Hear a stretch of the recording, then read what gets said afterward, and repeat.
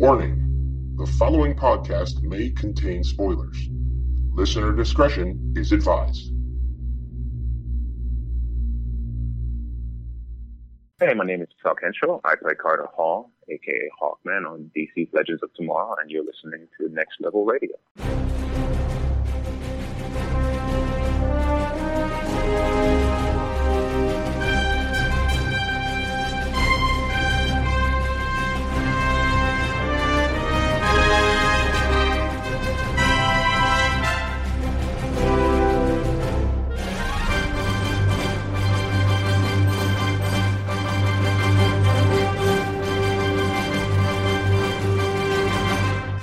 All right, everybody, welcome to this issue 28, correct? 28? Yes. We lose track sometimes when we do these annuals. I know when we did 4 weeks of annuals for the other shows, we got lost when we came back, and then we did 2 weeks of Gotham, and we're coming back. But again, issue 28 of DC Primetime, the podcast covering all of your DC television shows. You know what? I honestly had fun doing the Gotham ones last week. I did too. I thought that was kind of a blast going through that stuff. And you know what? I got to say it too. I believe, just because it's worth mentioning, because I kind of feel bad a little bit. Jada Pinkett Smith turned 45 today, so we're gonna send a positive message to her on that one, because I feel like we bashed her pretty hard the last couple weeks. So. A happy birthday to a good actress, just not our favorite actress in Gotham. That's all. Yes. No, we'll just leave it at that. Not our favorite actress. I wouldn't say not our favorite actress in Gotham. Not our favorite character. In Gotham. I think that's a little nicer. Yeah, I'll agree. We kind of did a lot of damage to Fish Mooney over the past 2 weeks. So apologies to Jada Pinkett for that, because obviously we do love her. She's a fantastic actress, and we know a lot of the other cast members from the show are friends with her. So if any of them happen to listen to us, because I know there's a good chance at least one of them does, Drew, buddy, we're sorry. We know you're good friends with Jada, so of course we apologize. It's nothing against Jada. We just didn't like the character. That's all. But you know what? If it wasn't for Fish, we probably wouldn't have gotten Butch. So that's very true. So at least positive things come. Same with Penguin as well. So it's okay.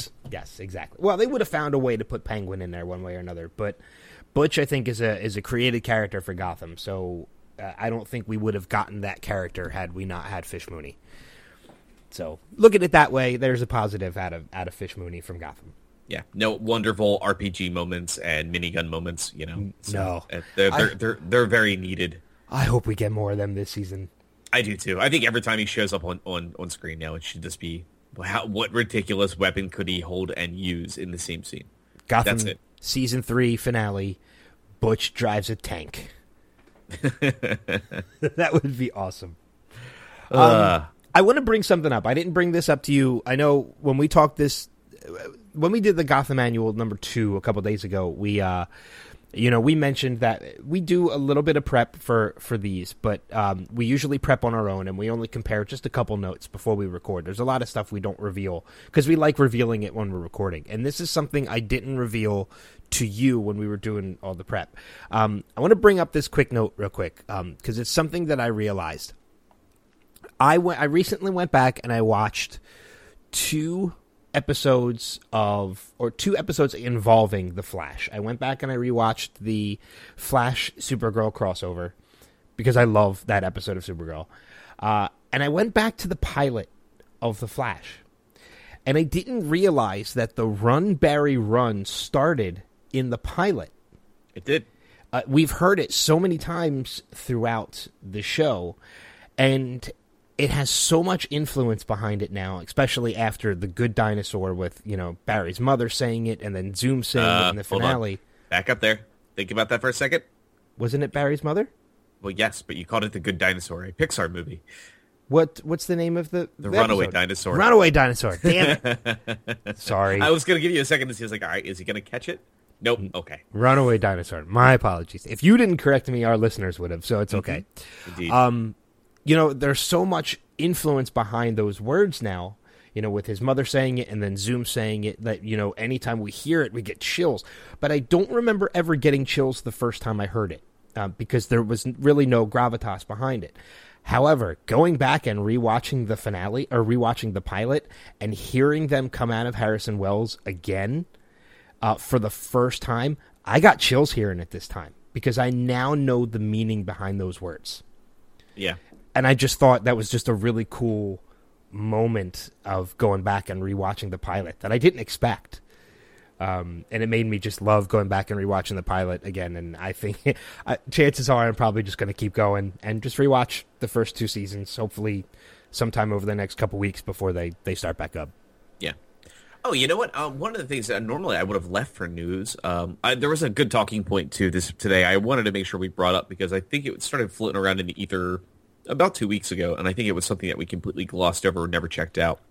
I don't know if you saw this or any of our listeners have seen this, but there was a little bit more information about that crossover, finally, that kind of popped up. And it was kind of out of the blue. We did find out that, because I think Kreisberg came out and said, well, this is a 3-hour event. And everybody was like, what do you mean 3 hours? And you're like, oh, maybe commercials if you cut it down. Yeah, no, 3-hour event as in it starts in the Flash, Arrow, then Legends. Supergirl, they said the characters are introduced, but the real primary part of the crossover does not begin until the Flash. Okay, so we're still going to see the Supergirl characters as part of the crossover, right? But the story itself is not going to start until technically the second episode of the week. Right. So it's not this really kind of 4-part crossover. So I have a feeling that Supergirl itself is going to be its own episode, and there's going to be some nods to what's about to happen, but then it really doesn't kick off until the Flash. You know what, though? I'm okay with that. Because you think about the fact that, you know, the 2-part crossovers had a lot of story into them. Even when they introduced the Legends characters, you know, last season before, you know, which kicked off Legends on its own, you're having to take that story and you're having to double it. You're having to double the material that are in it. Granted, you have a lot more characters now that you can use to do it, but I think it's kind of tough. It would probably be a really tough job on the writers to do a 4-part episode. I'm okay if it's only 3 parts, as long as we're getting all of the characters of all 4 shows. To me, that's what's more important than the actual story. Right. I mean, one of the things now that's got me a little bit more wondering about this, and this is obviously we're just kind of going to gloss over this before we get into the meat of what we want to discuss today, but it now makes me kind of wonder a little bit is maybe Supergirl's not part of this universe like we all thought. I'm wondering now a little bit more. Maybe the end of her episode is maybe her crossing into that universe, and that might be it. I don't know. I'm really, really wondering now. Well, I thought we had a news story earlier on in the year that said that due to Flashpoint, she is going to be part of the universe. She is, but it never came from. I'm trying to remember where that news story stemmed from. If it was Kreisberg or it was Berlanti or who. But now it makes me kind of wonder what the hell they're doing a little bit more, because I'm wondering if this is, well, she's involved for a little while and maybe they have something that happens at the end of this that sends her back to her own universe. I have no idea. So, yeah, I'm actually kind of curious now. So. Or maybe, depending on what this story is for this crossover, maybe the repercussions of whatever it is in the crossover is what brings her to this universe. It very well might. I'm very curious now to see, because, I mean, that might make the most sense is to have all these characters be able to react together when it happens instead of that weird moment of confusion starting the season off and everybody knows who this person is and everybody's like, wait, what? This doesn't make any sense with that whole Flashpoint stuff. So maybe Flashpoint's not... I'm starting to think and realize more and more and more Flashpoint's not going to impact everything as much as we think it might. I don't think it will. Yeah. I think there's going to be a lot. I think there are going to be some repercussions of it, obviously. But I think, again, and this is a point I've made earlier on in the season, on our podcast, is that while the comic book fans can handle something like that, like you could throw Flashpoint in and you could do an entire season of Flashpoint and you could change the spectrum of everything, the writers don't have just the comic book fans to cater to. You have the novice fans to cater to as well. And you can't do something that's so complicated that the comic book readers can understand it, but the novice viewers cannot. It's got to be something that everybody across the spectrum can easily understand why this is happening. I mean, and that's another reason why, like, I hear people complain all the time, whether they're straying away from the source material, and, you know, this is what should have happened, this is what should have happened, and they bitch, and they bitch, and they bitch. Look, you are not the only audience these people are catering to. They have to cater to everybody. That means adapting stories. I'm okay with that, as long as the story still makes sense. Yeah, that's all it's got to do. I mean, I'm just very curious now. So that's just something to kind of mull over as we're getting closer and closer to the start of the season. So yeah, I'm really curious, especially when we hit that episode, the end of the first week of October, what we're going to be talking about. I can't believe that crossover. I can't believe that crossover is this soon. Is that soon into the season? Yeah. Well, did they give episode numbers yet for any of that? I don't know, but you said, you know, the end of October, and well, no, I said I can't wait for the start of you know, the end of the first week of October to be able to talk about Flash, because maybe we'll have a better idea. Yeah, if they did it that early, I'd be a little confused too. So. I have a feeling that it's probably the crossovers are probably going to be almost like mid-season. It's going to be probably the episodes before mid-season break. Yes, so exactly. I would assume mid-late November, right around that point. Which I'm okay with that, because that's right around our birthdays. Yeah, indeed. Birthday presents from DC Television. Well, mine's like episode 2 of the season, so we'll see. Is your birthday in October? Yes, it is. I thought. Oh, that's right, it is, because mine's in November. Mine's in midway through November. So indeed. So close enough. Yeah, but anyway, let's get to the meat and potatoes of this. Yeah. So basically, what we're going to do this episode is, obviously we've gone through our Gotham annuals for the past 2 weeks, and Gotham starts back this week, Monday night. I'm excited because now we get back to the weekly analysts or weekly analysis of these shows. Granted, it's only Gotham for the first 3 weeks, but we got some other stuff we're going to put in there as well. Obviously, we're going to talk about episode 2 of the Telltale Batman, you know, as well as some other things as well. But right now, this particular edition of DC Primetime, we're just going to recap a little bit about what we know of these shows going into their seasons and what we'd like to see. So, I mean, I guess we talked about Gotham last week, so we really don't have to go too much into detail with that. But as of what we know so far, we know, obviously, Fish Mooney is back to life. We know that these escapees have been released from Arkham and are now on the loose, hence the title Mad City going into this season, third season of Gotham. We know that new introductions of villains are going to be made in the Mad Hatter and Killer Croc in the very least. What else do we know if that's, unless there's anything else that I might just be forgetting? Well, as we mentioned just a couple days ago, like, I know we have the Tweedle brothers are going to be there. I think they also mentioned Solomon Grundy. You know, obviously with Mad Hatter comes Alice. And then we still have the whole mystery of the pseudo-doppelganger right now for Bruce Wayne. So we're going to try to figure out what's going on there. And then we have the aging up of Poison Ivy as well. So, and we do know that she's not going to be really villainous. Apparently she's going to kind of act as kind of like a surrogate sister to Bruce. So that is something I think they did talk about late last week in a news story. I believe I may have even pushed it up on the Facebook page. But yeah, I mean, so that's kind of what we know right now. And that's, again, just the front half of the season.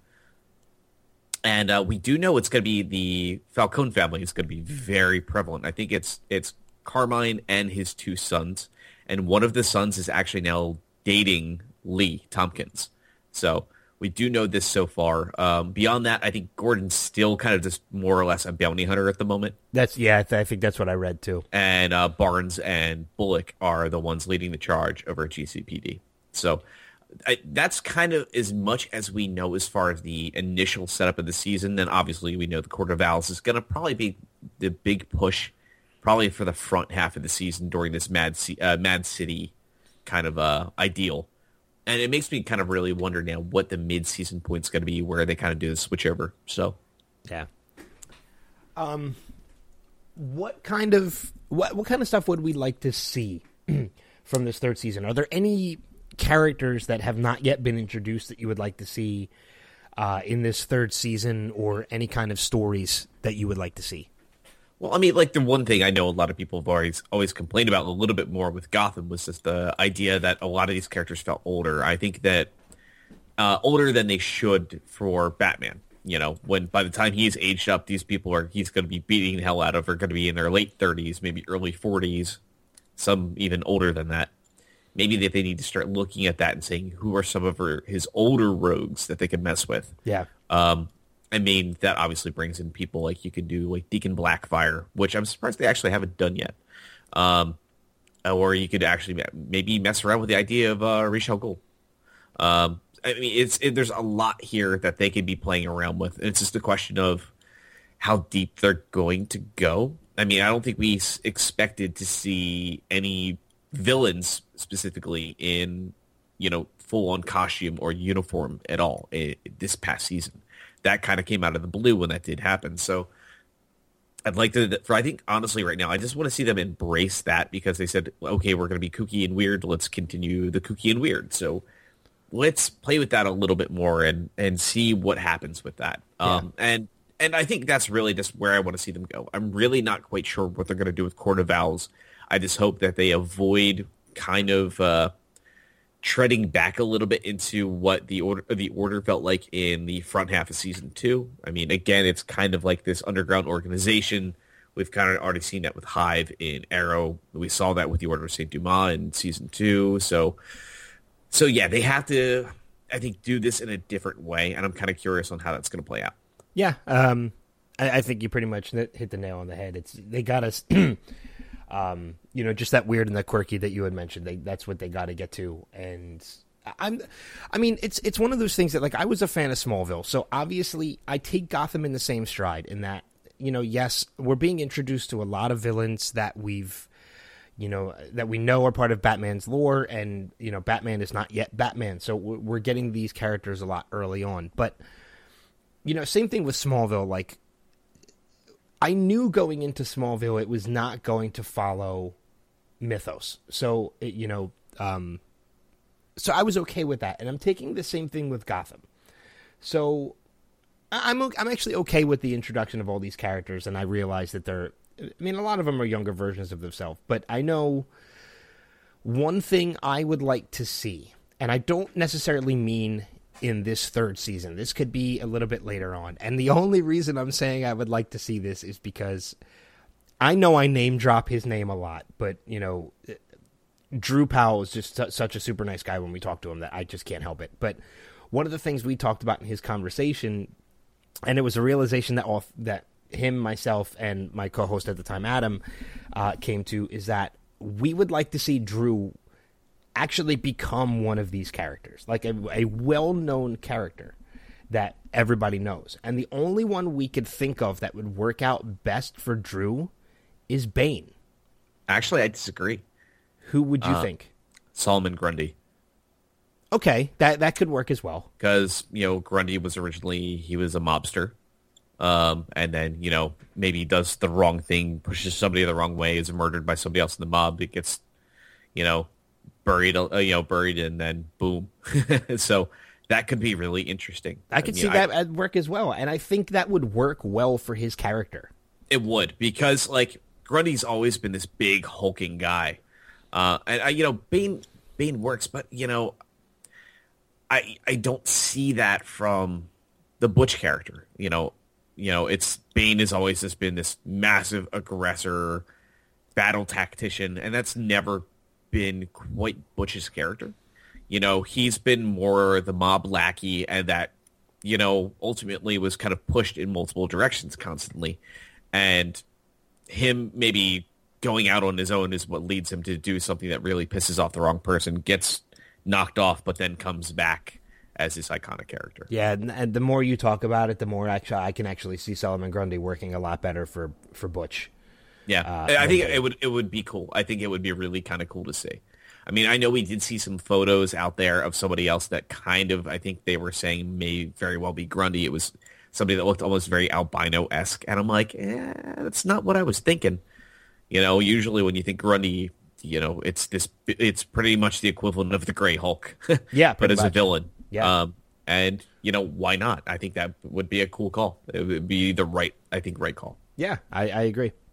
But let's move on. So we have 4 other shows, obviously, we want to talk a little bit about. And I guess we'll go in order, because I'm realizing now we have 2 shows on Monday. Yes, we do. We've got Supergirl and Gotham to look at. So yeah. But Supergirl being the other one, obviously we're going into the sophomore season of Supergirl. A lot of things have changed with this show. We're going to see less of Callista Flockhart in the show due to the moving of the show being to Vancouver. And obviously we're seeing the show now on the CW, so it has completely changed networks. There's a bunch of new casts. It has changed shooting locations as such.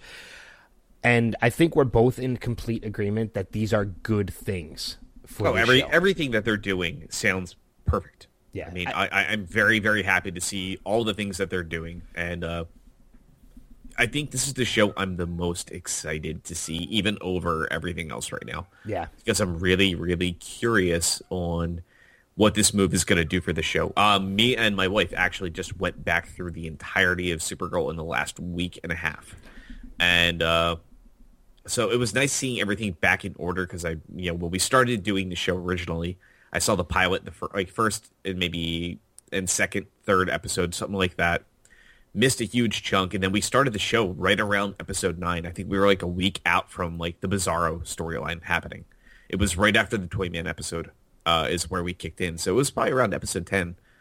And so I had a lot of backfill I had to do, and I was doing that as I was already invested into this season, so everything else felt weird. But watching it from start to finish again made me actually enjoy that show a lot more than I think I originally reviewed it in our annual. Yeah, and I think that was relatively easy for you to do, too, because Supergirl Season 1 is only, 12 episodes? No, it's a full season, man. Is it? Yeah.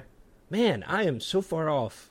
You're thinking Legends. Legends was the 13-episode one, but yeah, Supergirl was a couple. Season. It was a couple episodes short of a full season. It may be 20 episodes. It's 20 still, episodes. Yeah, I just looked. Man, I'm so far off today. This is what happens when you record 2 episodes of this in a matter of 3 days. But yeah, now we're seeing Superman come into the mix, which is something honestly I did not expect to happen. And now I'm extremely excited to see it. As long as I've mentioned earlier on, Superman does not take the focus away from Kara. Well, I still think we're only going to see him in a handful of episodes this season. I think right now we only know of his involvement in 2 episodes. It's episode 1 and episode 2. Yes. And I think that they'll bring him back out every once in a while. I don't think we're going to see him in more than, I would say, 5 or 6 episodes this season. Do we think he's going to be part of the crossover? I don't know. I'm still not sure. It's really going to be very dependent on what's going to happen, I think, in the first 2 episodes. I honestly hope he's not. I'm not going to lie. There's a big part of me, though, that would love to see the 2 of them interacting together, because it's really going to depend solely on how they show these characters. It's the fact that Superman's been around for a long point in time right now, but if it's treated very much as they were saying the way that they wanted to write them specifically more as kind of partners, not one is the sidekick, one is the hero. It's more they're equals in each other's eyes. Yes. So, and as long as it comes off like that, I think we're going to be fine. And the only reason I would like to see Superman as part of the crossover is because we'll be getting our first taste of the Justice League on DC television. Yeah, pretty much. So, with Superman, The Flash, and Green Arrow, which would be pretty damn cool. Yeah, I don't see anything wrong with him being around and sticking around, and maybe next season we'll see him, Tyler get that same contract that we saw a lot of people get, where he's allowed to appear in multiple places. And it doesn't mean that they're going to use him in every episode. He's on Flash this week, then Arrow the following, then Legends the week after that, and Supergirl, and so on and so forth. It's just kind of they're going to use him as they see fit because they have the ability to, and I think that's the wise thing to do. Now, you bring this is the taste of him here. Next year, maybe we'll see that change. Now, you bring up a good point in that contract that brings people to cross over all 4 shows. We know, in fact, that John Barrowman has that contract. We know that, oh my God, my mind is blanking. Snart. Wentworth Miller has that contract as well. What does that reveal about the fact of, Supergirl being part of the same universe? Because if these two characters are going to be appearing on all 4 shows, obviously these two characters have the ability to cross dimensions, cross universes too, or Supergirl is now part of this universe.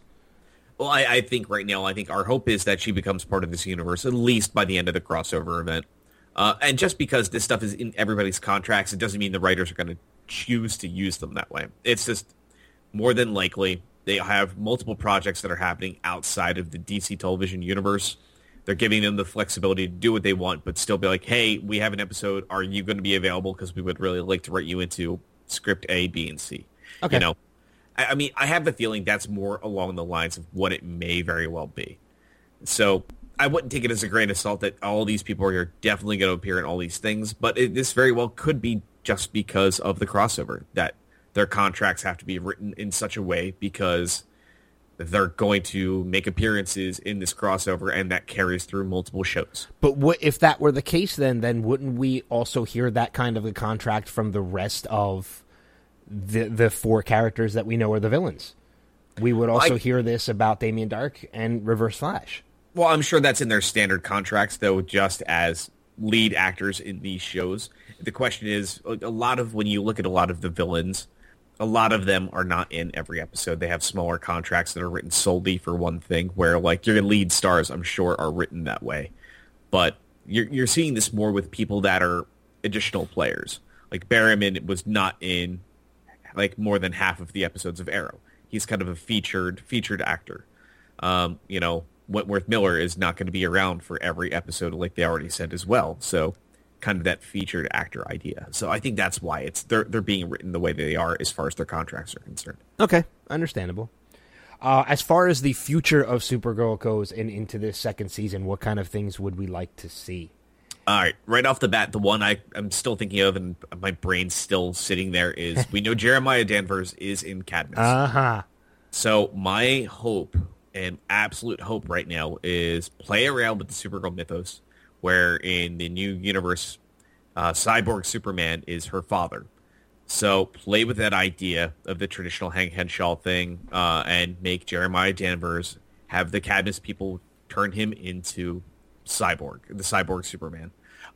Because it would be awesome. Like, we brought this up when we did the annual, but after watching it again, I want to see it again. Like, we've had, I forget how many months since the show's ended. Last time we saw Jeremiah Danvers was quite some time. Maybe Dean King could have gotten, hit the gym pretty hard, got kind of back in his Superman shape a little bit, and then they could display with that. And that would be so much fun. This guy that used to be Superman in an old TV show can kind of be Superman again somewhat, but not quite. I think that would be kind of awesome. Because that would be cool to see, especially because we have a Superman now in this show. So. No, I agree with you. And you kind of stole my thunder a little bit, too, because I was going to bring up Cadmus Labs. But you did go in a little bit of a different way in that seeing, Jeremiah Danvers become Cyborg Superman. And I'm completely okay with that, especially because of the fact that we've now seen Hank Henshaw take on the role of Martian Manhunter. So, obviously, Hank Henshaw's not going to become Cyborg Superman. Jeremiah Danvers would be a great way to twist that around so that we do get a Cyborg Superman out of this. I'm more excited for the idea, and we've kind of already gotten a small taste of it, and I want to see more of it, of seeing the Guardian from Cadmus Labs. Yeah, we did see Eddie McClintock play Jim Harper. Yes. Yeah. So now that we know Cadmus exists, perhaps that is where his character has gone. Yeah, maybe we very well could see Guardian. Because I know that was one of the things. As soon as they said Cadmus, I was like, I guarantee Benz he wants to see Guardian. I do. So.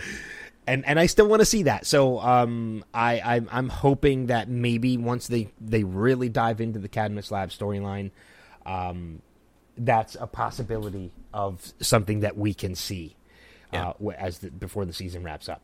How about for villains? What is there any villains you can think of that you want to see appear? Whether it's a Supergirl or Superman villain? I don't know off the top of my head. I wouldn't mind seeing... No, I don't want to see Zod, because we've seen Zod enough. I would like them to skip over Kryptonian villains. With maybe the exception of maybe we see Indigo come back. And I think we're going to see Indigo come back, if I'm not mistaken. I thought I had seen something, but it could have just been a clip from the first season. I'm trying to think. I don't know. You know what? I think one of the ones I would love to see this season, Lobo. Bring in Lobo, that he's trying to bring in Supergirl for something. And that's something you've talked about quite a bit before too, because I think. Well, yeah, I mean they nodded to it about his it was this bounty hunter is like do you think it's him? He's like, no, if it was him, we would have known. And that was that little conversation between Alex and Martian Manhunter in the DEO at that one point. And I think that was that little nod, but I would love to see that because they know of his existence. Dude, use it. Have fun with it. I just thought of one. Because I was trying to think of, I was going back through the animated series and such, trying to think of some villains that we haven't seen yet, at least in a live action format. And I just thought of one that I think would actually fit really well into Supergirl, and I think they could have a lot of fun with. I want to see Mr. Mxyzptlk. I don't know. Yeah. I like the character and all, but I think in this show it would just people would be like, "What the hell is going on?" You think it would feel like too much like a fever dream. I don't think it would function. It's kind of like if Batmite showed up in Gotham, everybody's like, "This doesn't make any sense." The show has never worked quite that way, because that's such a hard left turn to throw somebody like him in there. I mean, they could do it, but it's just the question of, do I think they ever would? And I gotta say, I'd lean to no. Okay. How about Parasite? I think Parasite's actually, the more and more I thought about it, that's one of those classic villains from DC that I think I could really see show up this season. And I definitely think this season as well. Because I think we already know Metallo is going to be one of her big bads that she's going to deal with. It's going to get set up in episode 1 and 2. Well, do we know that Metallo is going to be a big bad, or is he just going to be brought in for the introduction of Superman?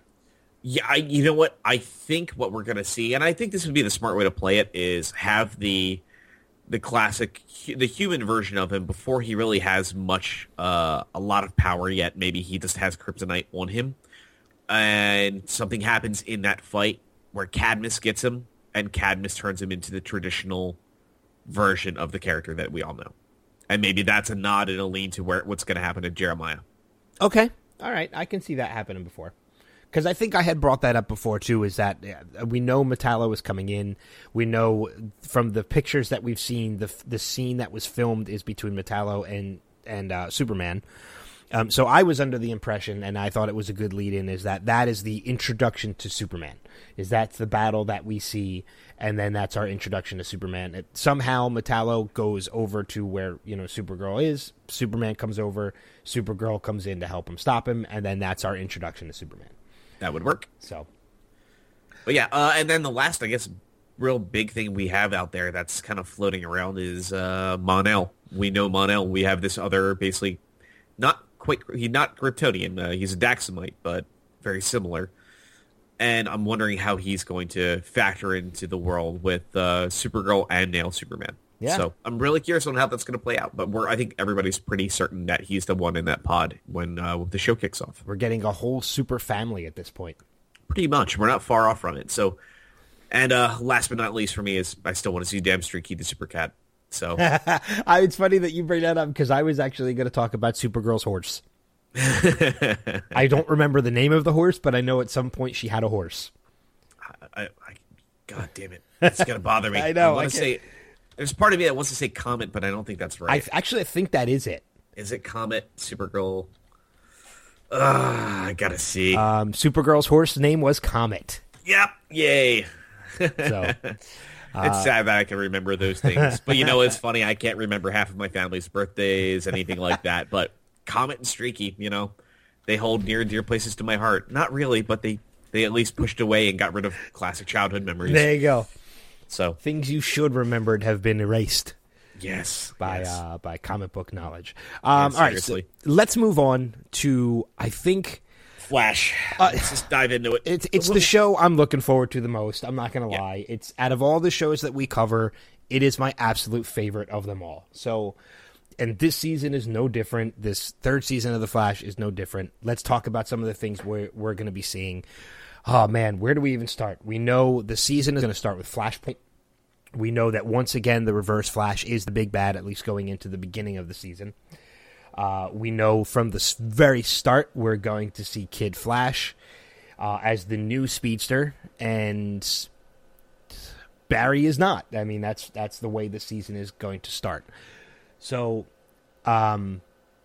we don't know for sure how long Flashpoint is going to last. We've heard many rumblings that don't expect it to last very long, and I'm sticking to that. I'm sticking maybe 2-3 episodes at the most. We're going to see Flashpoint before things are corrected. I don't know what your prediction on that is. Mine's the same, 2 to 3 max. Yeah. I mean, I don't think it's just going to be one episode, but they could very well do that and say, well, no, we got to get back to the status quo. But my guess is if I really have to put a solid over-under on it, my guess is 2 episodes. And I think that's what makes the most sense. Make it like a 2-part pilot. It's a 2-part thing. Yeah. 2 weeks, and then Flashpoint is wrapped up. Everything goes back to as close to normal as it can be due to the things that have been done. And then we go back to Barry, because you can't have a show called The Flash without The Flash. I mean, it's not even that, because he is going to be the Flash still in these episodes. We know he still has his powers. It's his memories are starting to go away and then be replaced by this alternate timeline, and that's when he starts realizing he has to fix things. He made a selfish act, and he has to do something while he still has the ability to do it. So I have a feeling this is going to be a really kind of a very Back to the Future-esque. Like he's got very little time left to set things right, which is why it makes sense to have this is 2 episodes. The other big reason, too, right off the bat, is you have a cast of characters that people love, and you could very well lose people that watch the show because, well, you put that on for too long. I'm like, this is not my Joe, my Cisco, my Iris, my Caitlin, my Barry at all anymore. Like, these are not the characters I have tuned in to watch. And you have to get back to the status quo because those are the reasons that people watch these shows. Yes. It's not for an entire season of an alternate future where, those moments that people love, like you, me, Maddox, my wife, our friend Amanda, when we're like, oh, it's the Papa Joe moment of the episode. We love those moments. And if you don't do that for multiple episodes, I think a lot of the heart that show always had and the humor, it will not be the same style. And I think it could really lose something. So I think they can't do this too long. And it's funny that you bring up Joe, because you did say, like, we love Papa Joe, like he's one of our favorite characters in the show. But going back and rewatching the pilot, Joe was kind of a dick. He kind of was. He was kind of a dick at the start. But at the end of the episode, like, he was the overprotective father, both to Iris and Barry in the beginning of that, because things went crazy, and then he's like, oh, crap, Barry's got powers. When he realizes who Barry is and who Barry has become, everything changes. But for the most part of that pilot, Joe's a dick. He really is. But you know what, though? Like, that's not a big shock when it comes to pilots. No. I mean, because he flat out tells Barry, your father murdered your mother, get over it. Like, I mean, it's, we know this is the fact. And then now, from what we know of the show now, Henry's innocent and he's free, and we know that Reverse Flash is the one that actually did it. So, I mean, it's kind of understandable that in the pilot, that's how it starts off. It's also, too, this is the first time these people are slipping into these character roles. They don't know exactly what they're going to do. I mean, if you ever want a good example of that, go back to the first episode of The Simpsons. I mean, and then watch anything. It doesn't have to be something current, but like look at the show 5 years, 6 years later. It's a drastically different show. Yeah, exactly. I mean, it's just the normal thing. Shows need to be able to evolve on their own. It's kind of like somebody mentioned to us that they said it was great to see us kind of starting to hit our stride. And kind of like we loosened our collars on the show where it doesn't feel like we're trying to be so specific to all these little points constantly. And we can just BS and talk about these things a little bit more. And that's no different than any show or any property that exists. Everything should be able to evolve the way it's happening naturally. Yes. And when you shoot a pilot and you've got 4 months between the next time you ever shoot an episode when you're waiting to see if the network picks it up, you have a lot of time to rethink about your characters and your characters' motivations and who those characters are going to be, how they're going to interact with everybody. And that's very much what you see in these shows. And sometimes even who plays those characters. Yeah. I mean, because we've seen... I've seen a number of pilots that I've watched, and, you know, between the first and second episode... it's a completely different person playing that character. Arrow is a perfect example of that. As Katie Lotz was not the first Sarah, or is it Laurel, or was it Katie Cassidy who wasn't the first Laurel? I know one of the two of them was not the same. No, I think it was Laurel. I think Katie Cassidy was not the first original Laurel on the boat in the pilot of Arrow. Right. So no, you're thinking Sarah. So I was right. I was right the first time. It was Sarah. Katie Lotz. Yes. Yeah. Okay, so Katie I was Lotz. right. I was confusing myself. Yeah, Katie Lotz was not the first Sarah in that show. You know, but it was somebody different in the pilot. And when, like you said, you wait for shows to be picked up before you start filming again, and then things change in between that time. And Katie Lotz was the actress that was recast. Yeah. I mean, right now, like I said, I think The Flash is the hardest one out of all these shows to talk about. Just because the first couple episodes of the season can change every one of our expectations about the show. For the entirety of the season. I really don't know. I'm really excited to see Jesse Quick as Jesse Quick. And I really want to see how they're going to bring her and Harrison back. What's going to be the deciding point? Is this big crossover that's going to happen in the season? Is this a merging of all Earths? Which means Henry Allen, Henry Allen of Earth 3 / Jay Garrick. Maybe now he's there constantly. There's a reason for it.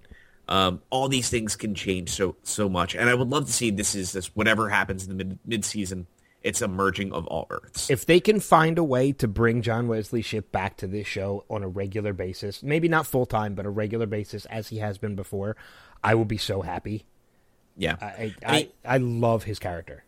I mean, I do remember when they were talking about that a little bit, like in the middle of the summer after the show wrapped, that they said because they have the ability now to go through dimensions because of Cisco, that, you know, Barry can talk to him and basically have somebody to kind of look up to, that can kind of show him the ropes as this person that's been the Flash for so long. Yeah, like he's got a mentor. Yeah. Again. I mean, I'm loving the fact too that we're into the third season of this, and so far we are seeing all these different versions of the Flash. You know, we're seeing the Barry Allen Flash.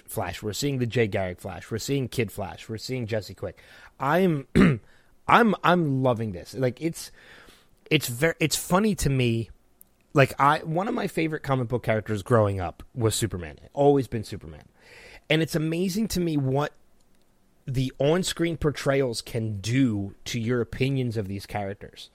I grew up on Superman, but Man of Steel kind of ruined Superman for me. I'm not as big a Superman fan as I was anymore. I can kind of take him or leave it. However, Flash, who was kind of always a secondary character to me, since this show began, has become my absolute favorite. I mean, I cosplayed as Jay Garrick from the show.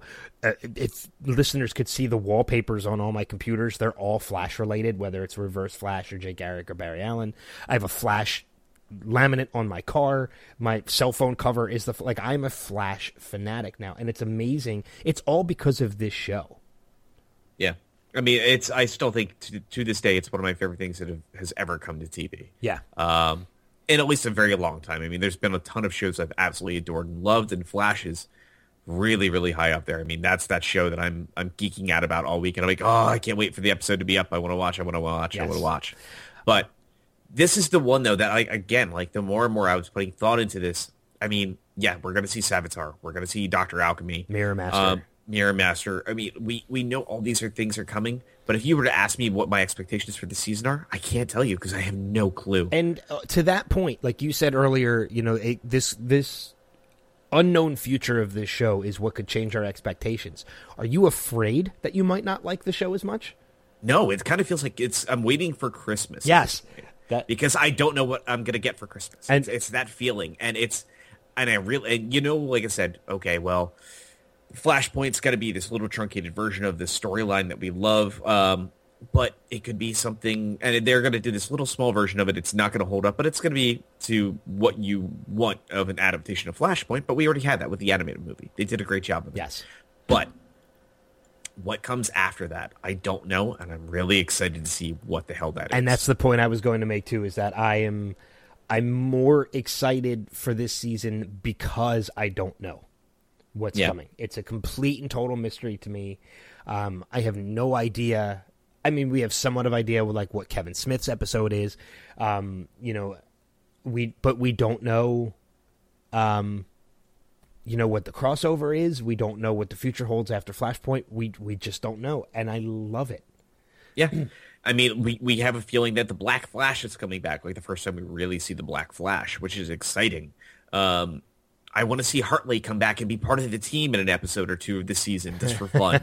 Like all these little things that they changed the timeline from just Barry mucking around in time and just having a little moment like that. I'm like, oh, this guy actually ended up becoming a solid dude. And that was just because of something so minute in one episode that now that we could see some seriously drastic changes on the Flash because of it. It's exciting because I have no idea. We know we're getting like, what, a 2 to 3 part episode that's Grodd. They're going to do some fun stuff this season. And I want to see another big Rogues episode. Wait, we're getting a Grodd episode on Flash? Yeah. That's where he was from. Yeah, but... Oh, yeah, what am I thinking? Jesus, God. I was thinking Supergirl for a reason. No, but the reason I was thinking Supergirl, I had Supergirl in my brain because one of the things I actually forgot to mention when we talked about Supergirl, James Banford is directing an episode of Supergirl now. Yeah, that was just announced. He's doing Flash, Arrow, Legends, and now Supergirl. He is directing on all 4 episodes, or all 4 shows. Awesome. But yeah, we're getting a Gorilla City episode. I mean, that's just kind of awesome, man. I mean, so we know a couple things we're going to see. It's just a matter of how they play it out. I don't know what the feel of this season's going to be. I'm curious. I don't want to really almost... That's the one I feel like I don't want to spoil too much for myself. I mean, I feel like with Arrow, Legends, Supergirl, for the most part, we have a good idea what those seasons are going to be. Same with Gotham. It's just... But Flash, I have no idea where they're going to go. Yeah, and I'm in the same boat. So, you know what? With that being said, let's just stop talking about the Flash, because... We're super excited about it. 2 other shows, though, that we do have to bring up before we move on to some other stuff. Obviously, Arrow is the show coming back for its 5th season. We do know that, talking about stuff that we do know that Chad Coleman is the big bad for this season. Very down-to-earth, realistic villain this time. No supernatural abilities or anything like that. He's basically a street mobster. He's a gangster. Who's bringing together all these other gangs to take on Arrow and the team. We do know that the Arrow Cave itself is going to have more people in it as well. We know that Mr. Terrific is going to be joining the team, as well as a number of other who you probably know better than I would.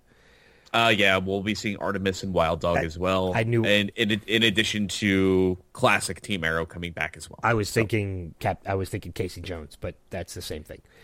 Yeah, you talked. And good job, you did say Mr. Terrific and not Mr. Fantastic. I know, I did. You today. But Echo Column, is Mr. Terrific, Artemis, and Casey Jones.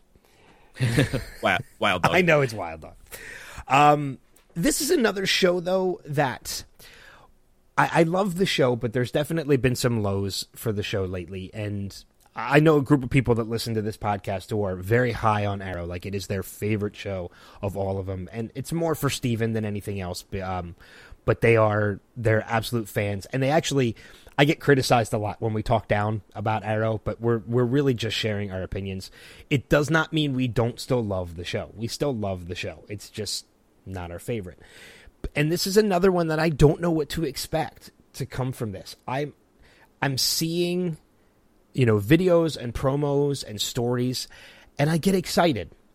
But I don't know if, unlike Flash, where I get excited and I know I'm going to stay excited, I don't know if the excitement is true or not. Like, I'm hoping I don't go into this excited and I'm going to get disappointed.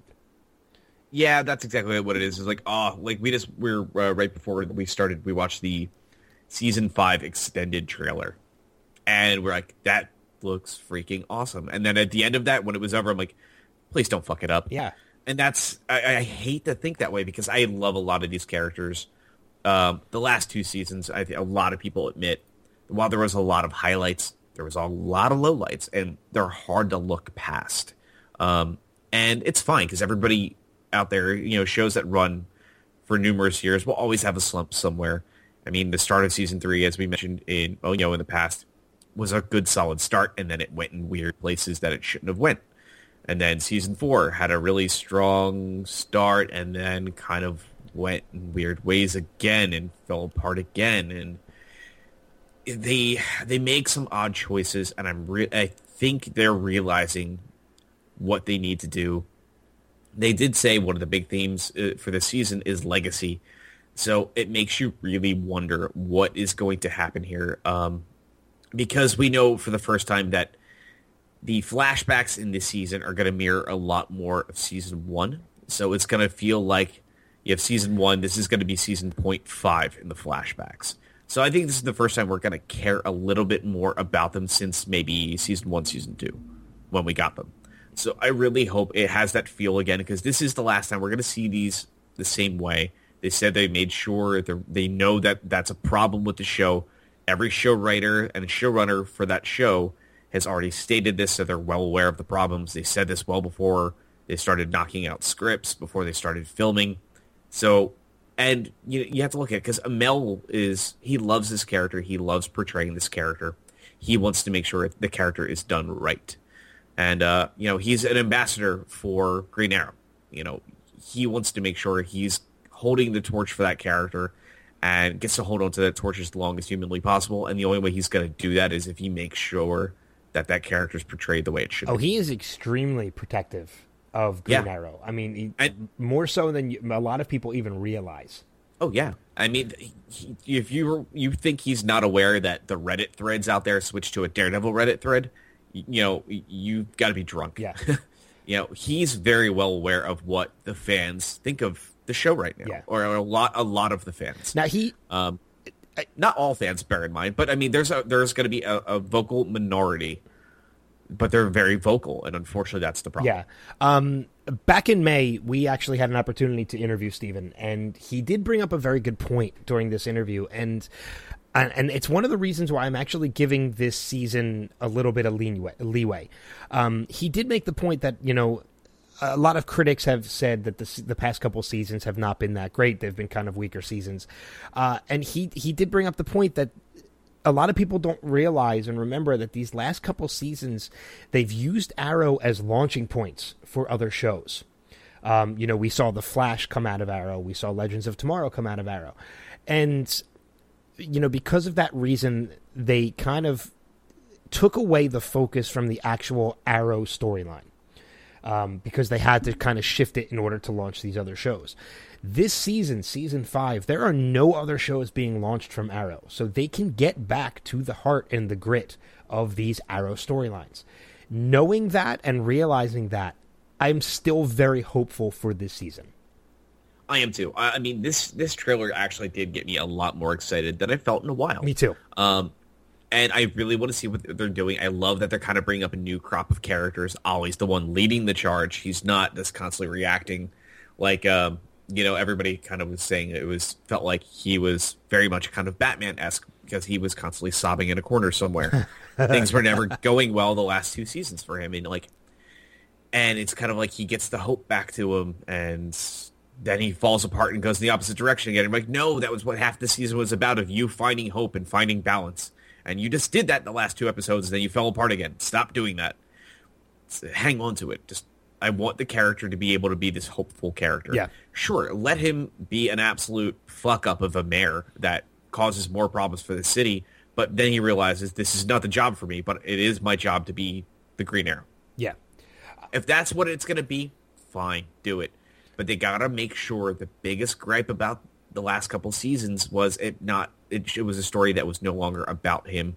it became about his supporting players and not him. And I do admit that I do have that fear a little bit still now too, especially the fact that we are getting so many new supporting characters this season. But I'm still, and I go back to our Arrow, season finale talk and our Arrow annual and stuff. A lot of people were disappointed in the finale of the last season of season 4. I wasn't as disappointed as most people because to me that was a literal pushing the reset button on the show. You had all the characters go away. Everybody's it's now a refresh. Like all these characters have gone away. They've gone to find themselves or they've gone to do other things. You can now bring them back in the way that you want them to be there. You've kind of reset their entire story. Yeah. And like I said, I feel like they kind of did that for Ollie and Felicity at the end of season 3, and now everybody else got their restart point. That's a good reason why Ollie and Felicity are the ones that don't leave. They already had that moment. Yeah. And now everybody else gets their chance, and now you can come back fresh, and we can feel like we did at the start of everything. Yes. And that's my hope is what they do, is they really take this opportunity in Season 5 to embrace all of the criticism that they have, understand it, do the right thing. I mean, the last couple of seasons, we have seen some exceptional fight choreography and some really good writing for quite a few characters.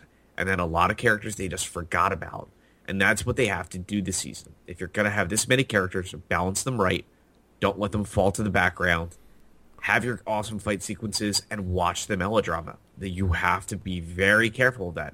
That is my biggest gripe of the last 2 seasons is the very hardcore melodrama that was kind of drugged through it, where it was feeling more soap opera than it should. And granted, let's be honest with you, everybody. Like here is these shows are soap operas for comic book characters. That's what they are. It's okay that they are. But they kind of fell into some really rough tropes. And they gotta watch that. They really have to watch that this season. Yeah, I agree. All right, one more show. Anything else for Arrow? What we'd like to see come out of this season? Other than what we've already talked about. Honestly, I want to see. I can't wait to see Ragman. I really want to see Rory Reagan. I'm really excited about that moment. Okay. And then beyond that, though, too, I just want to see when the team reassembles together, and I can't wait to see Curtis in full gear for the first time, throwing a T-sphere, and I'm excited for those moments. There's a lot to be excited about this season. Yeah, that's one of my 2 biggest moments. My other one is just because we saw it with The Flash, I want to see Diggle's reaction to Supergirl. That's the one thing I think more than anything else I'm looking forward to seeing this season is Diggle's reaction to Supergirl and possibly even Superman as well. Yeah. So, all right. So moving on to the final show that we are looking forward to seeing, obviously, and starting back up is Legends of Tomorrow. We do know as of right now that Hawkman and Hawkgirl characters are leaving the show. They have left the show. Thank God. I wouldn't be surprised if they pop up in at least one episode, though. Yeah, I mean, with the way that the show works and time travel and stuff, obviously we could see them pop back up again. Falk Henschel and I can't remember the actress that played Kendra. Sierra Renee. They're great actors. It's just I don't think those characters were written very well for that show. Yeah, and I think that's the problem is the Hawks have always had an interesting history, but I mean, even in the comics world, they've rebooted them so many times because they're like, we don't know what to do with these guys. Yeah, I think there's a good reason that's why they shouldn't have chosen them because a lot of times they just don't know. And I think the Hulk storyline might have worked better had the roles been reversed. Had Kendra been the one that was actually dead, and it was Falk and Carter that was the one that was trying to deal with it.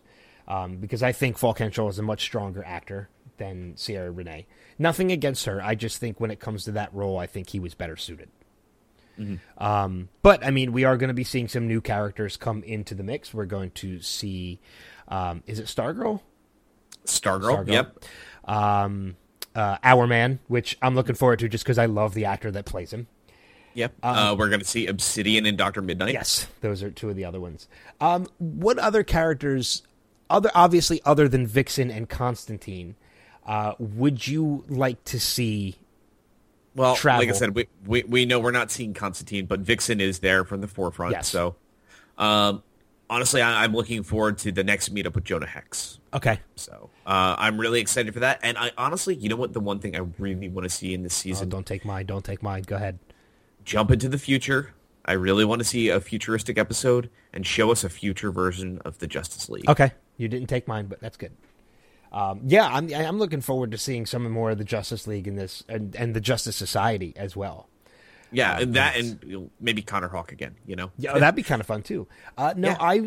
I want to see Dr. Fate show up. that could be cool. At some Yeah, at point least or for another. just a single episode, Yeah. that would be pretty awesome. So I would love to see Dr. Fate show up at some point. But obviously we know, I think from the beginning of this season, do we know how many episodes we're getting? I think it's less than last time, isn't it? We're getting 12, And so one episode less than last. which season. I don't know why they're doing that. Or no, I think it's 13 episodes. It was 16 last season. So Okay. I'm trying to confirm. Yeah, last season was 16 episodes. You're right. So 16 episodes, and I'm pretty sure we're getting 13. I wonder why they're doing less. You know what? It could very well be budget concerns. You got to think about now. They're also juggling Supergirl, and wonder if that has anything to do with that now. Because they now have another show that's also pushing some of their other shows now to mid-season pickups. So between any new shows that they may bring in, but then you still have things like iZombie and the 100 and all these things that still will not start until mid-season. So that stuff could very well play into a lot of this. It could also just be because it's a tighter story. There's maybe less time wasted than last season. Because I think you and me both agreed when we were looking at the annual for the show that there was easily 2 or 3 episodes that didn't need to be there.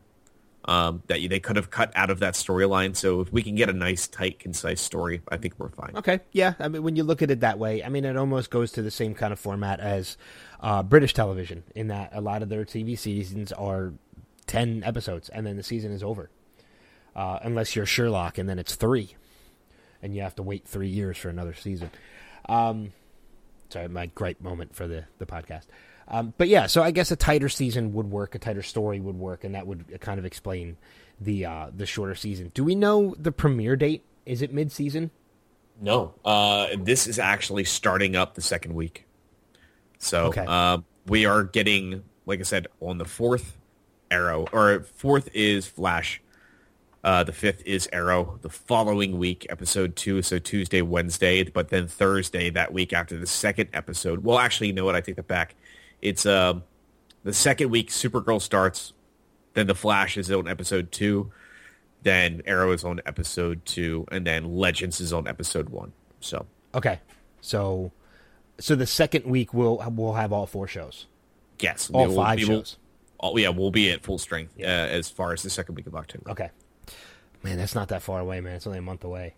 Oh my God. We got a lot of notes to take and a lot of shows to watch. I just pray that the news hasn't been like it's been this summer, because I mean, like we were joking to everybody in the past couple of weeks, as far as when we were talking about DCR and those guys, that their 10-hour prep. The last couple of weeks, even just keeping up with the Facebook page, trying to keep up with everybody there, getting the news stories posted, and just jotting down the news before the show, that's like 3.5 hours, 4 hours of my week right there. Yeah. And there's those other 5 hours is going to be watching these shows. Yep. So, to all you listeners out there who don't think we put a lot of effort into this podcast, you are so wrong. It takes a lot of time. I mean, granted, our listeners put in the same kind of commitment when it comes to watching the shows, too. Watching these shows, yeah. But they get to watch and enjoy. We usually, I know if not anything, last season with a lot of these shows, I watched a lot of them twice. Because I wanted to watch them to enjoy them the first time, and then the second time I went back and I took notes. So, I mean, you're talking this season 8 hours a week, like a full workday, minus commercials, of watching these shows, because I'm going to watch them twice, like I used to do, and then throw in the news and monitoring the Facebook page and editing the podcast once the podcast is done recording and getting it online and everything else. It's a good 10 hours a week. Oh yeah, I mean it's but it's worth it. It's so much fun. It's to do this. completely worth it. Oh yeah, Totally. But I mean, back to Legends though. I mean, some of the exciting things I got to say right off the bat. The Legion of Doom, man. Oh my God, give me the swamp base. That's all I want to see. Do it up. And you know what? With the JSA, because they're supposed to take place in the 1940s, put them in the Hall of Justice. That'd be awesome. Just put them in the Hall of Justice. Put that as an awesome nod. I think that would be fantastic. And it would be awesome if maybe the Legion of Doom was from the past. And then something that did happen to Captain Cold is the reason why. Because we do know that Reverse Flash can travel through time. Damien Dark has lived, it definitely seems, for quite some time. So that's believable. And something that, it's this Reverse Flash pulling everybody, taking them all back to the 40s for their base. So they can have that ridiculous, stupid, swamp base just because. Why not? Do it up. Just once. Embrace that. Just once. Just once. I don't care who says it.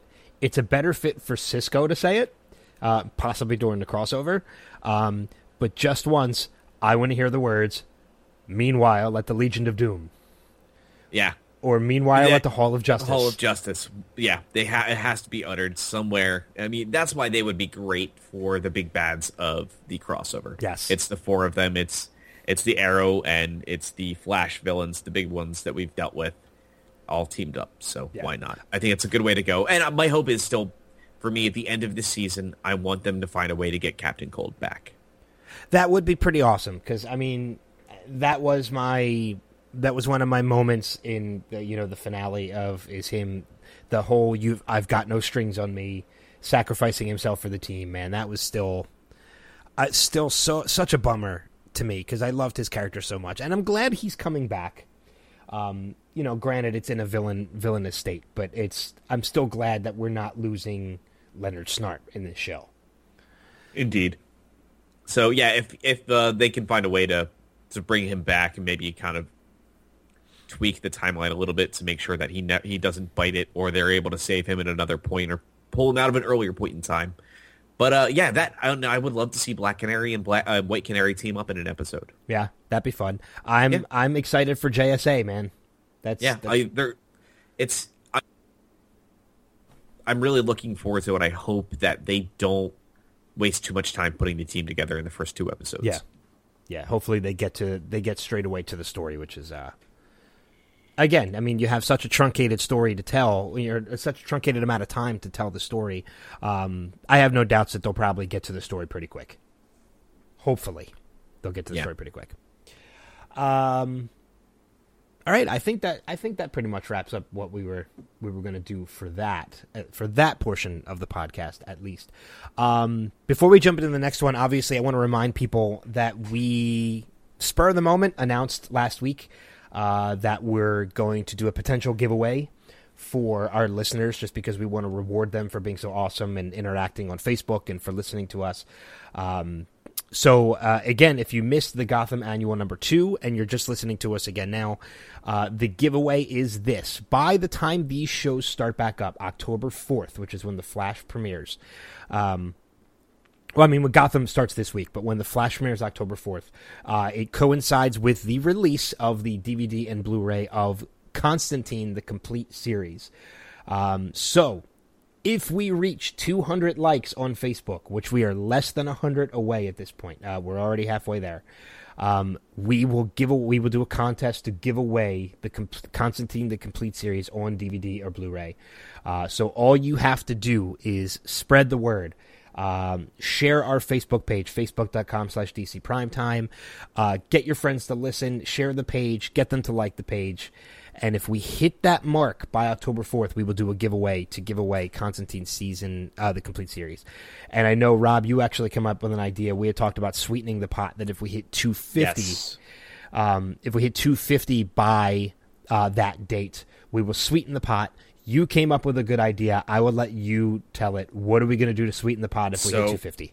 Not only will we give away Constantine either in digital, Blu-ray, or DVD, but if 250 is hit, we will also give away the full season of Batman the Telltale series for Xbox One, PS4, or Steam, your choice. So that's it. We hit 250. So like I said, that will be PS4 and Xbox One. there is a physical disc version of it that does contains episode 1 on there, but it does have the season pass, so you do need indeed to have a internet connection on your console to be able to get the rest of the episodes, which are still coming out. Episode 2 comes out this Tuesday, so I would assume at that point will only be out. The second episode and the first episode will be the only ones out currently. Yeah. But we thought that'd be kind of awesome to do. That way you can play along as we play along. Yeah, I think that's a really awesome way to sweeten the pot. So 200 likes by October 4th, we will give away Constantine, the complete series on Blu-ray, DVD, or digital download. And if we hit 250 by October 4th, we will throw in the complete season of Batman the Telltale Game on Xbox One, PS4, or Steam, your choice. Yes, and actually, just so you know, it's too that this will probably really actually run until October 9th, because that's when we'll be recording the episode after, because that October 4th point does happen to fall right in between episodes, so we'll give it a couple extra days just in case. That works. But so yeah, it's our October 9th recording. No, it's by October 4th or nothing at all. No, October 9th is fine. October 9th when we wrap up. So, all right, I'm going to turn it over to you, because this is this next portion, we're not going to spend a lot of time on it, but it's definitely something very interesting that we've never thought of doing. But one of our listeners recommended this on Facebook, and I know you loved this idea, I loved this idea, so why don't you tell us who was it recommended this and what exactly it is? So listener Jackson asked what our thoughts were as far as comic arcs or one-shots we would love to see adapted into film, whether that means animated or live action. So I'm going to say this is also going to be our recommendations as well. Yes. It's going back and checking out these source materials. So we won't do a normal recommendation after we do the news. It's kind of here. But so, Ben, why don't you start off? What is the one that you would love to see adapted? And then make sure you mention if you want to see this live action or animated. Okay, so I actually have two. I thought a lot about this because there are so many great story arcs in the DC mythos. And granted, I've just recently, over the past year or two, gotten onto DC. I've always been a bigger Marvel person. But I've been recently getting more into DC, especially now with us doing this podcast and of course us doing the release of DC Rebirth. I've been reading a ton of DC. But I've been going back and checking out older story arcs that I've kind of been interested in but missed. So I have two. My honorable mention of this, so not the one I really want to see, is actually I want to see Forever Evil adapted. Ah, interesting. And I would love to see it live action if it was possible. Forever Evil, if you're not familiar with it, it was written by Jeff Johns, and it's basically a storyline where the Earth 3 crime syndicate versions of the heroes come over to our Earth and incapacitate the heroes of this Earth, and it's actually up to the villains to step up and defend their home. So I mean, it's Lex Luthor, it's Black Manta, it's Black Adam, Bizarro, Harley Quinn, Cheetah, or Chitara. There's all the villains. Cheetah. Is it? No, I was right the first time. Okay. Chitara is a Thundercat. Ah, you're right.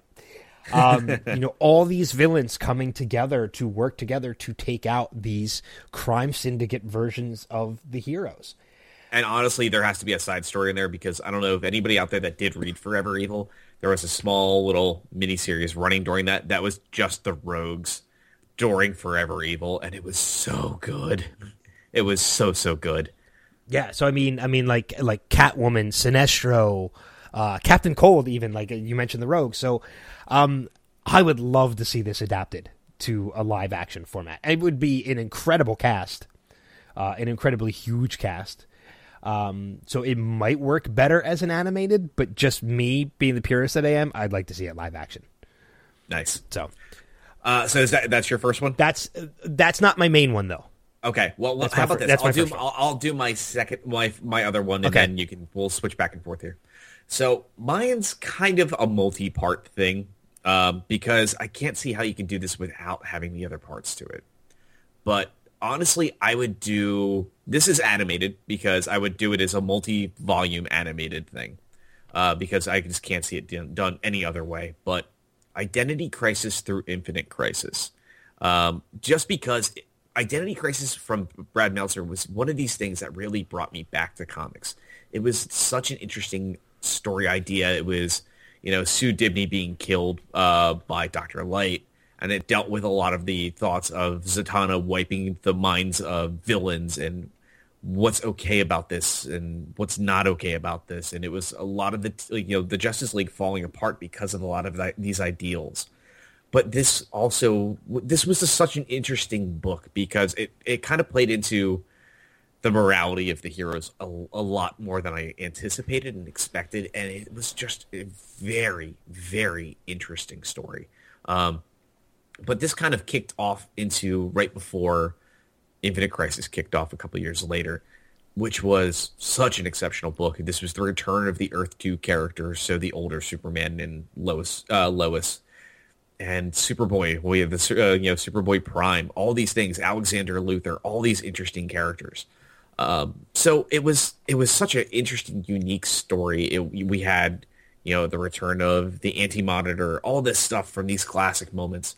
But yeah, I would just love to see that done. And if I had to also make these happen, if you're going to do Infinite Crisis, I don't see why you would not want to do some of the tie-ins that led up to it. Not the tie-ins, but more the little side stories that built in going around it. Because you have like Day of Vengeance, which was an awesome book because it was kind of like Justice League Dark, Villains United, Rann Thanagar War. There was a lot of cool things that all happened around this. So it would be really cool to see. Yeah, I think that would be awesome to see too.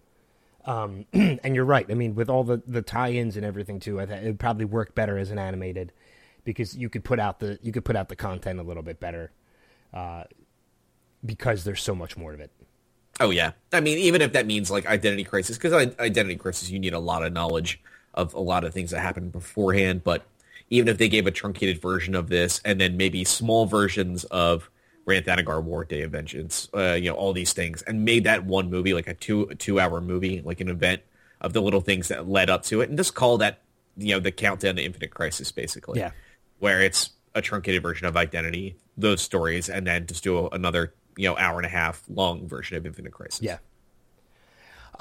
Okay, so my number one. This is the one that out of every storyline I've ever read or been interested in, I would like to see. Anybody who knows me would probably even lead in this direction. And I would like to see this as animated because there's just so much to it that it would be almost impossible to pull off as a, not impossible, but it would be very difficult to pull off as a live action, both from cast wise and special effects wise. I would love to see, and this is mainly because I am a huge fan of the zombie genre. See, I was about to go here too. I want to see Blackest Night. Yeah. Honestly, I would love to see not just that, but a 3-film trilogy. It's just Green Lantern Rebirth, the Sinestro Corps War, and then Blackest Night following it up. I mean, it's so cool. I mean, you kind of need the War of Light in there too a little bit because, I mean, there's a little bit more that happens in between all that, like the introduction to the rest of the color spectrum of the Lantern Corps out there. But oh my God, I know what you mean. Blackest Night was so awesome. I mean, it's another Jeff Johns written story too. I mean, it's everything from, the fact of, with zombies and dealing with fallen heroes coming back to life and having to deal with them. And it's just, man, I would love to see it like as an animated. Again, like, oh no, I want to see this live action. It'd be awesome as live action, but again, from a financial standpoint, it'd be because could you imagine just whoever their Hal Jordan is, and you're seeing some of these characters down, and they're all getting their asses kicked by Necron, and Black Hand is all these zombies are coming at them, and then there's that moment where they're like, we're fucked. And then all of a sudden it's just like Bruce Wayne rise. And it's that moment where you see the zombie Bruce, Batman come out and they're just like, shit. Because can you imagine seeing like zombie, Batfleck coming at them? It's so awesome. Or like zombie Henry Cavill, man. It's just. Yeah, seriously, man. Like I loved so much of what they did in that story. It was such a fun, dumb story, but it was so good. Yeah, it was. I mean, the entire Jeff Johns run of Lantern was just wonderful. I mean, there were some of my favorite stories, going back to even things like Emerald Twilight from way back in the day, too, from during around the time of the death of Superman, where, Hal Jordan becomes Parallax and kills everybody. But there was so much amazing writing happening during Jeff's run on Lantern that to not see that adapted in some way, shape, and form would just be a shame. Yeah. Like, out of everything we've talked about, that story made these characters so lovable. It was one of those moments, too, where Marvel was kicking so much ass. When that was happening, a lot of eyes were on that book. And it was great because it didn't filter into 1,001 things. Blackest Night did, but at least Sinestro Corps War, it was, honestly, man, it stuck pretty straight to just being in the Green Lantern books. You didn't need to read 1,001 things. It was easy to follow, and it was fun. Yeah. It was really fun. So it's that's my number one, man. That's the one I would love to see more than anything else adapted. Yeah, me too. Oh, that was your number one as well? Yep. Oh, well, there we go. Yeah, mine was basically, it was the whole, Sinestro Corps War and Blackest Night, kind of all that time frame, because it was just so awesome. Yeah. I would love to see that done. So, all right, cool. So, thanks to Jackson for that recommendation, because that was something I certainly had to think about. Yeah, and when we post this, let us know what yours are, like what you would kill to see. I mean, the only other thing I could really think of that comes off the top of my head real fast was the evil versions of the Justice League, not the Crime Syndicate, mind you, but the one that they did in the Justice League animated series, where you see them squaring off against the very twisted other versions of their characters too. It was very Crime Syndicate-esque, but not quite. Yeah, it was basically all the heroes that basically have just lost hope. Yeah. So, So once again, special thanks to Jackson for that recommendation. So those are actually, as Rob had said, those are our recommendations for this week too. So we're actually going to do the recommendations before the news. So read like 6 years of Green Lantern. Yeah, exactly. Check out Darkest Night in the Sinestro Wars and everything pertaining to that storyline. So Blackest Night. Darkest Night, yeah. Blackest Night is the correct one. Man, I've made so many mistakes this podcast. It's like I said, it's the last couple of weeks, man, have been long, and we had a long show 2 nights ago, and then it's another long one today. Yeah. So, but let's get ready to wrap things up, and of course, I will turn it over to you, Rob, to take us through some of the DC news from the past couple days.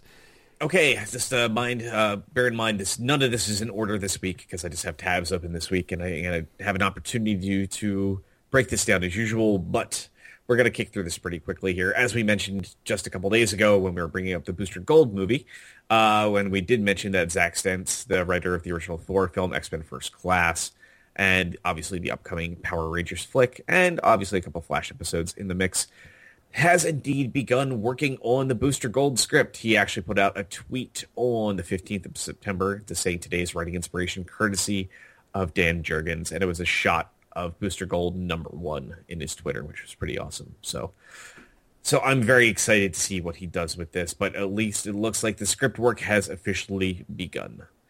Moving over really quickly into The Flash, we're going to talk really quickly again about Episode 7, which we brought up just a couple days ago, that episode would be Evan Smith's episode involved with Killer Frost.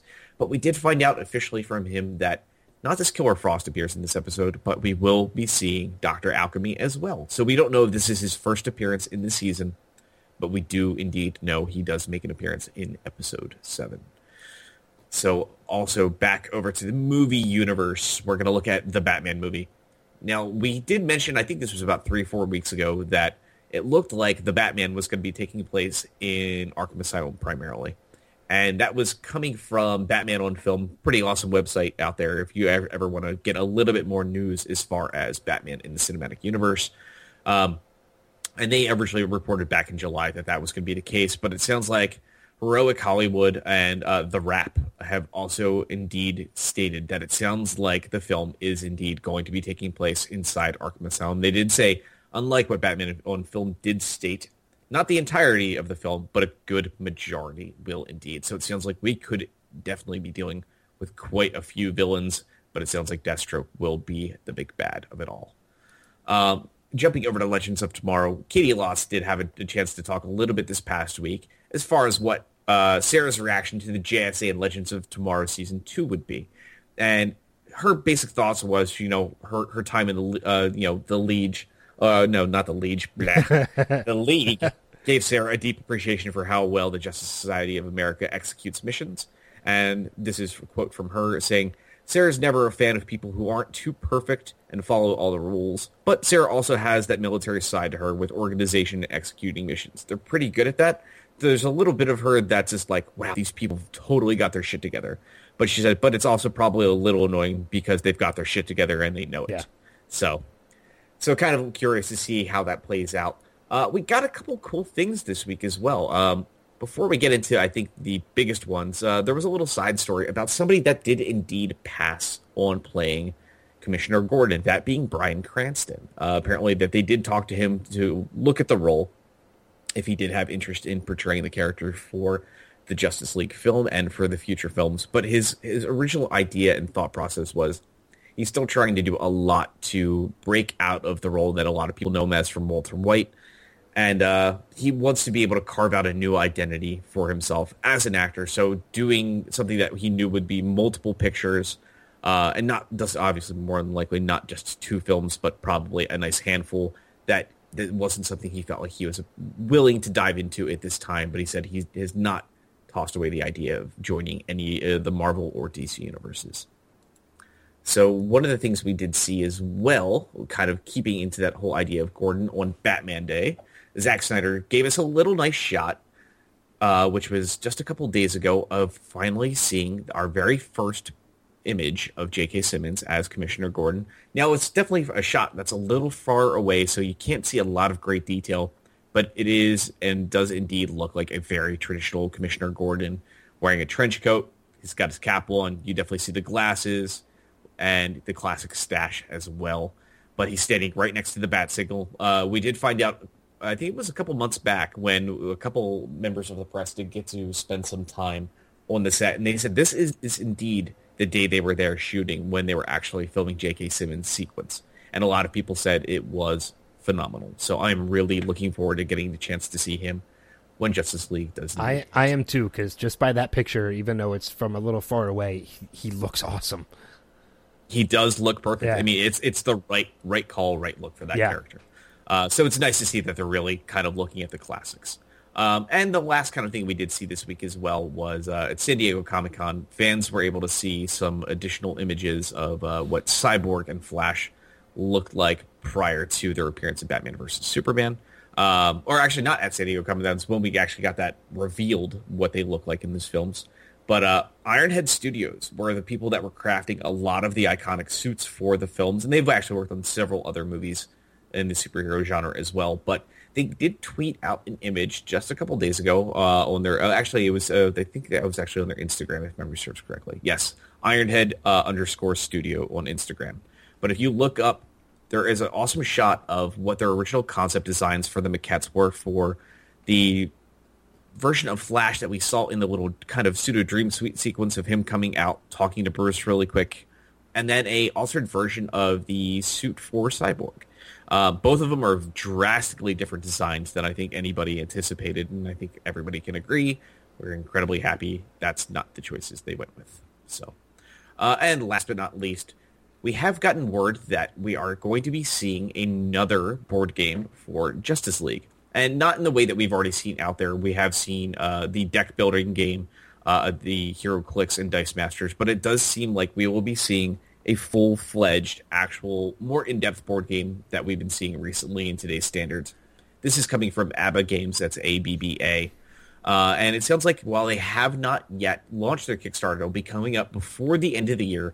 And they said, well, you can definitely expect a nice blend of traditional board game play styles as far as the current styles go. But they said it will not be as simplistic as something like HeroClix or Dice Masters. I'm sensing Extra Life 2018.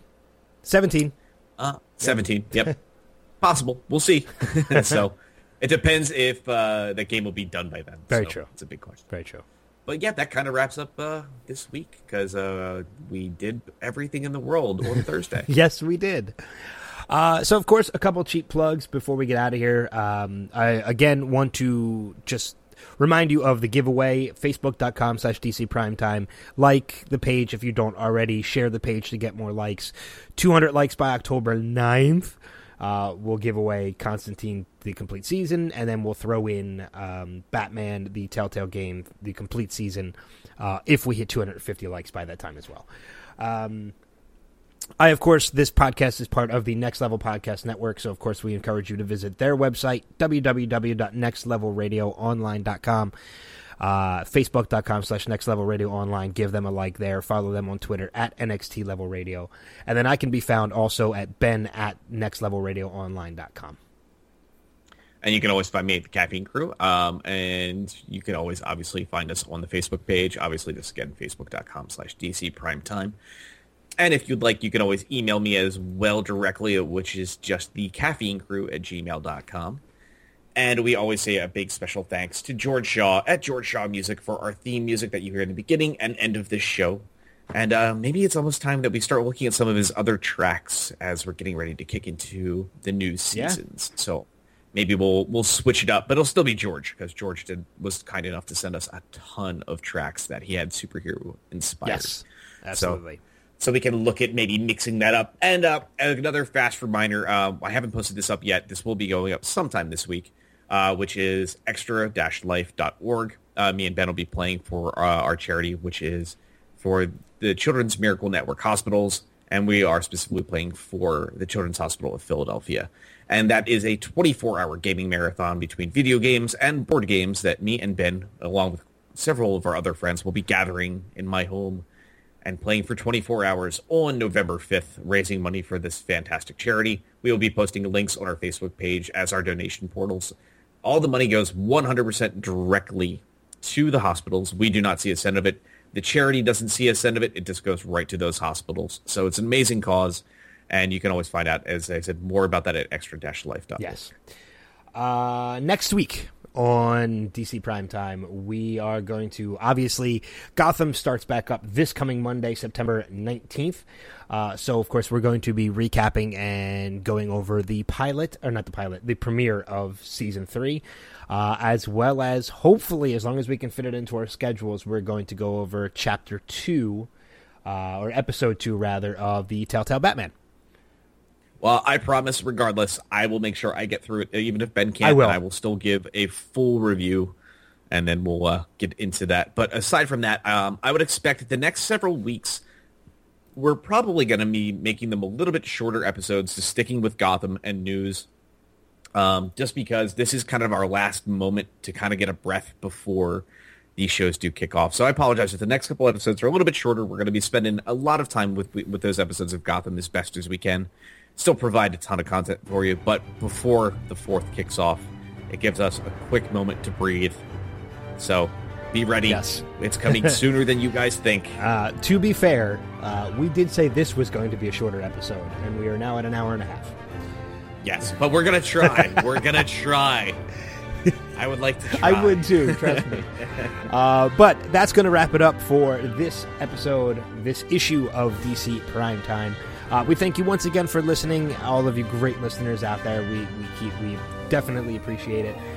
Looking forward to spending more time with you next week, but until that time, we will see you guys around the bend. Take care. Peace.